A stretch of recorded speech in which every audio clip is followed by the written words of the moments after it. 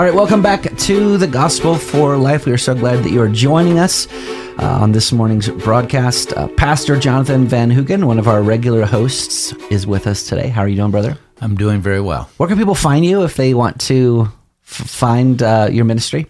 Well, you can look at our Facebook page, which is Dayspring Reformed Church, or you could go on the web at church@dayspringboise.com. Now, how long have you been a minister for? I've been a minister since 1987. Wow, that's awesome. And I was 9 years old in 1987. So was I. Were you born yet? You were 4. Okay. Guest host today, Ryan Hemphill, Pastor Ryan Hemphill from Treasure Valley Reformed Presbyterian Church. 3 times in a row. Yeah. That is awesome. And you are a fellow Westminster buddy. I am. Yep. I love the standards. They're so great. They are. Why should people study the confessions, the catechisms? Well, it's a good, succinct summary of what Scripture teaches. So if you want a nice, good summary, I mean, it's not Scripture itself, but it does give us a summary of what God teaches us in Scripture. Yeah. So the Westminster has a shorter and longer catechism, which are questions and answers, but it also has a confession of faith that goes through, when I say chapters, there are several long paragraphs on different subjects of theology. God, yeah, the most important things to the believe. doctrine of God, Scripture, Church. Yep. doctrine of the church, doctrine of the future. That's right. Yep. Well, I'm Josh Bales. I am a pastor at The Well Boise. You can find us at thewellboise.com. And then one of our pastoral interns, Ben Rao. Glad you're here today. Again. Again. We're mostly glad you're here. Oh, thank you. I'm always glad to be here. Well, we've been talking about the ascension of the Lord Jesus Christ. This past Sunday was Ascension Day. 40 days after Jesus rose from the dead, he ascended into heaven. And this isn't just a fact of history. There's meaning behind it. There were benefits that we as believers receive because Jesus ascended into heaven, namely that he led captivity captive from Ephesians 4. He gave gifts to men. He poured out the Holy Spirit, John 16:7. He is preparing a place for us, John 14:3. He is making intercession for us, Hebrews 7:25. So all of these benefits flow from the fact that Jesus ascended into heaven. Now, today, we are going to talk about Psalm 110, verse 1. Now, this... You know this because you're like a psalm expert, right? You guys sing the psalms at your church? We do sing, yes. I love how much you quote the psalms here. It's so rich. You'll be singing Psalm 110 last Sunday. You would have sang it probably Ascension Day. I maybe. You just betrayed the fact that we're recording these in advance. Oh, that's right. Sorry. Yes. Sure. Well, I'm just saying. Yeah, that's what we'll would have been, Psalm 24, Psalm 110 would have been typical psalms to be sung on Ascension Day. Yep. So Psalm 110 reads, "The Lord said to my Lord, sit at my right hand until I make your enemies your footstool." So that's confusing language. Jesus quotes this when he's questioning the Pharisees in the gospel. Yep. And he says, how can the Lord say to my Lord if David's son, what is David talking about? Yeah, here? what's his relationship? Yeah, David is in a tomb. The Lord is resurrected. Right. There's no body in the tomb. He's and then he was ascended into heaven. Actually, this psalm is cited multiple times by Jesus and the apostles. Probably the most. Is it the most quoted? It is the most quoted in Old Testament scripture. Yes, yeah. Mm-hmm. And so pointing to Christ as the Messiah and also his accomplishments.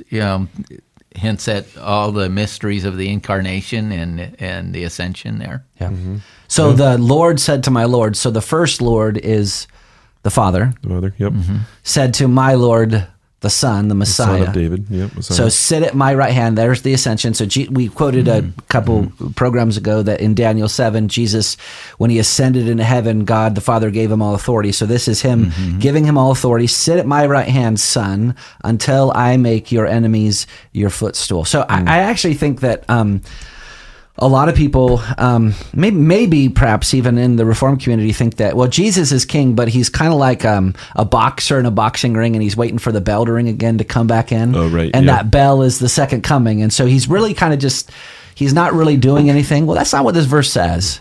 This verse says that Jesus is actively, between the first and second coming, putting his enemies under his footstool right now. Yeah. Right. Yep.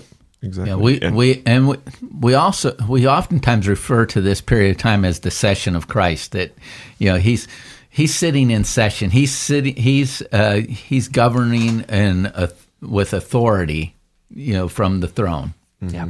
Okay. And even going back to Psalm 2 that we mentioned in a previous episode, where it ends there, kiss the Son, lest his wrath be kindled.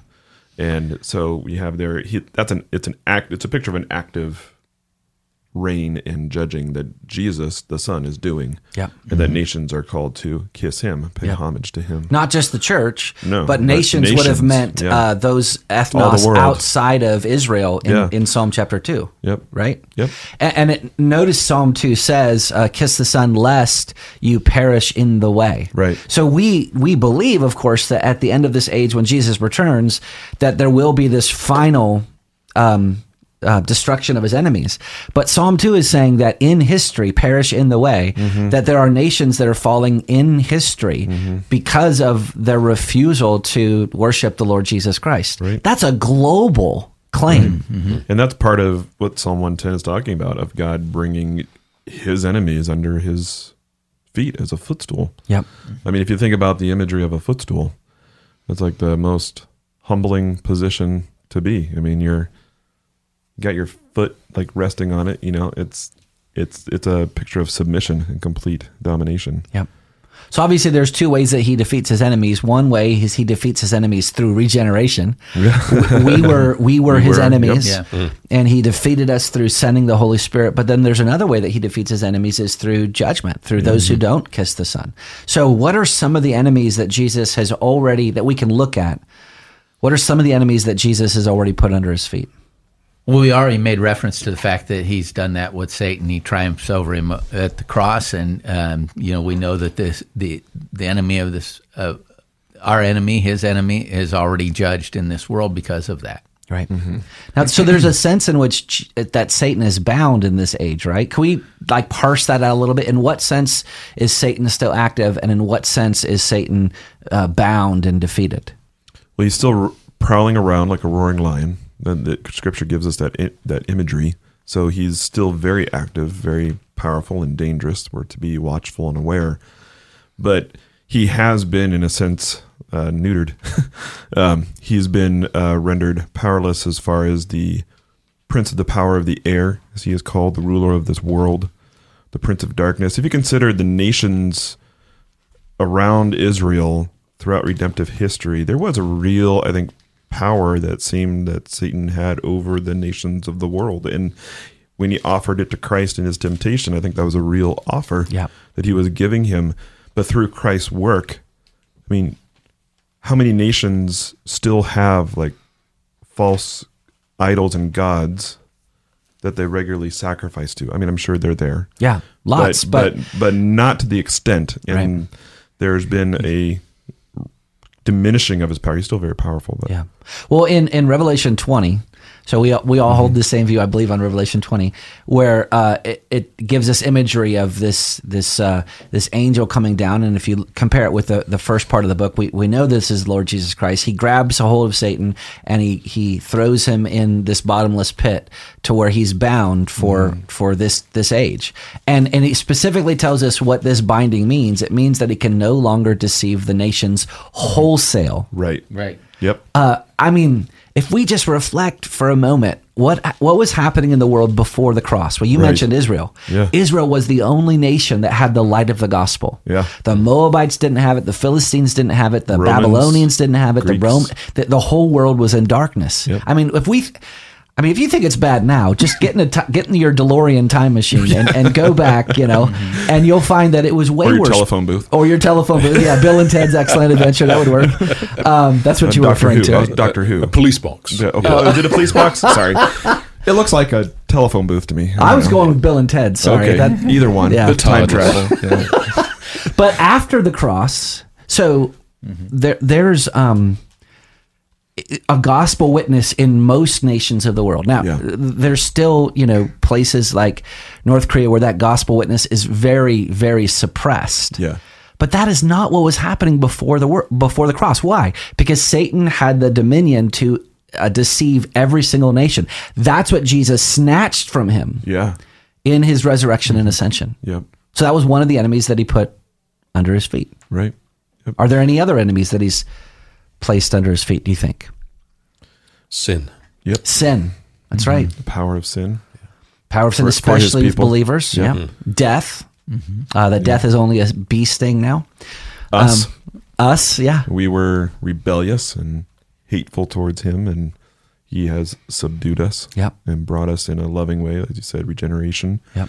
bringing us to himself. Yep. I might be opening up a can of worms here because we only have a couple minutes left, but he also put Israel under his feet. If you read the book of Matthew, you'll find that one of the things that Matthew does is he shows that Jesus is giving an indictment against the nation of Israel. He talks about the root is already laid at the root. The axe is already laid at the root of the trees. He says, I'm going to take this kingdom away from you and give it to a people bearing fruit. And then you get to Matthew 24 and you find that Jesus, right after he gives these 7 woes against the Jews in Matthew chapter 23, he says, this is what's going to happen. This is the judgment against Israel. They were judged because they rejected their Messiah. Yeah. He came to his own, and his own received him not. Right. So 70 AD is a very huge event in redemptive history because it happened, just in one generation from Jesus ascending into heaven, and it basically serves as a type. In one sense, a type of any other nation that refuses to bow the knee to the Lord Jesus Christ. If Jesus is willing to do this to his own covenant people who don't bow the knee to him, will he not do that with the rest of the nations? What chance does anybody else have? Yeah, I mean, for me, when this truth came alive to me, it moved from to where, we talk about Jesus being or gods being tribal gods, the God of Philistine, the God of Moab, the God of Babylonian. Jesus is not a tribal God. No. He's God over every tongue and tribe and nation, even those whom he hasn't redeemed. He's a God over all peoples. Yep. And this is in the great type of the salvation that we have in Christ in the Exodus. One of the things that's pointed to is the fact that God is over all the earth. Yeah. I mean, nowhere else in human history did another God come into basically another God's territory and humiliate them and bring out his people. Yeah. And that's exactly what God did to the Egyptian gods. And it's what he's doing today. Yep. And if we point to the fact that, but look at this nation or look at that nation. Well, the ascension of Christ doesn't mean that he's going to do it right away. He does it progressively throughout history. Yep. Well, you've been listening to The Gospel for Life. We are so glad that you have been listening to this broadcast. If you've missed any of these shows on the Ascension, just go subscribe to our podcast at The Gospel for Life. And we'd also like to invite you to our upcoming conference coming up October 21st and 22nd. This is our annual Reformation Boise Conference. Dr. Joel Beakey, Dr. Derek Thomas is going to be coming this year. The topic is on the church. It's such an important doctrine. Please don't miss it. Go to reformationboise.com. We'll see you next time.